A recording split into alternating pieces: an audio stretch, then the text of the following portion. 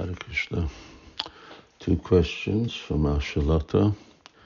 She says, how can devotees have self-confidence that they are doing the right thing, following the process of Krishna consciousness nicely, even if it's not to their full potential?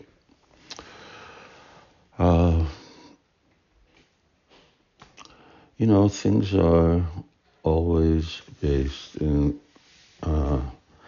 the success area of Krishna consciousness on Sadhu Shastra Guru. Sadhu Shastra Guru Vakyachitete Koriya Oik. So, excuse me, it's in English, Hungarian. So, if we can trace back our activities to one of these or multiple of these elements, Sadhu, Shastra, or Guru, that what we're doing is what our Guru told us, what is written in Shastra, what Acharyas have done or said, then we can be assured that we're doing the right thing. Since Ashalata is a Sanktan devotee, I'll just give that as the example.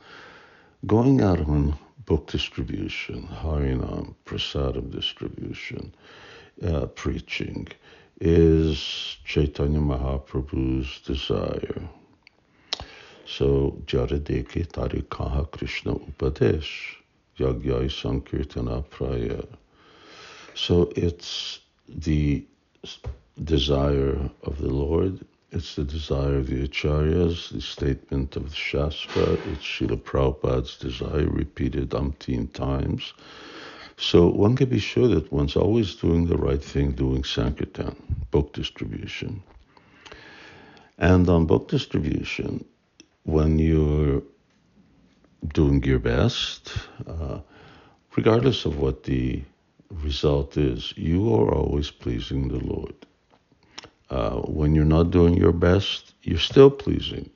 You're pleasing because you're doing the right thing, but you're not as pleasing as you could be because you're not doing it with full enthusiasm, full heart. You don't have utsahan in your service.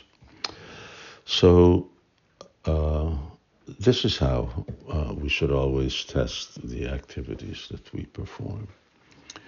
Now, another question. Many parents, including my own, want their children to learn about what happens in the real world so as not to be too naive. But where is the line between allowing that and risking contaminating the mind potentially for life? Okay, this is not the question of should I do that or should I just do Krishna consciousness full time, but this is about, all right, if I do that, how is it that I maintain my Krishna consciousness and that I don't become contaminated for life?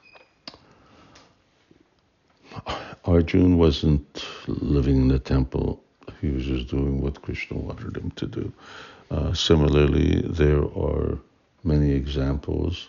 Srila Prabhupada worked, as did Bhaktivinoda Thakur, as do so many other devotees in the present Krishna conscious environment. So if devotees are rising early, chanting 16 rounds, reading Srimad Bhagavatam, having arti in their home, worshipping the deity, following the regulative principles, then they're not going to become contaminated for life. They're going to be protected by their devotional activities and protected by the Lord.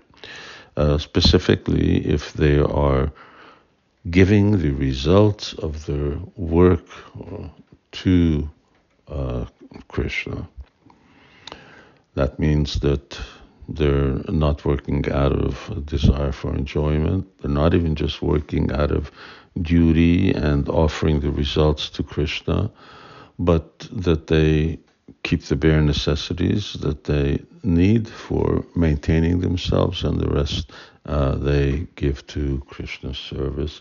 There's no way that someone who's working becomes contaminated. Similarly, there's no someone who goes to university who becomes contaminated. But of course, you have to be very determined in that. Of course, you have to be determined if you want to do anything in Krishna consciousness. You have to be practicing Krishna consciousness in the proper way. So the line is between having a good sadhana, personal sadhana, and not having a good sadhana. Then it can be very risky. In fact, it can be just sticking our heads in the lion's mouth. So, for that, in that, we should always be very careful. Hare Krishna.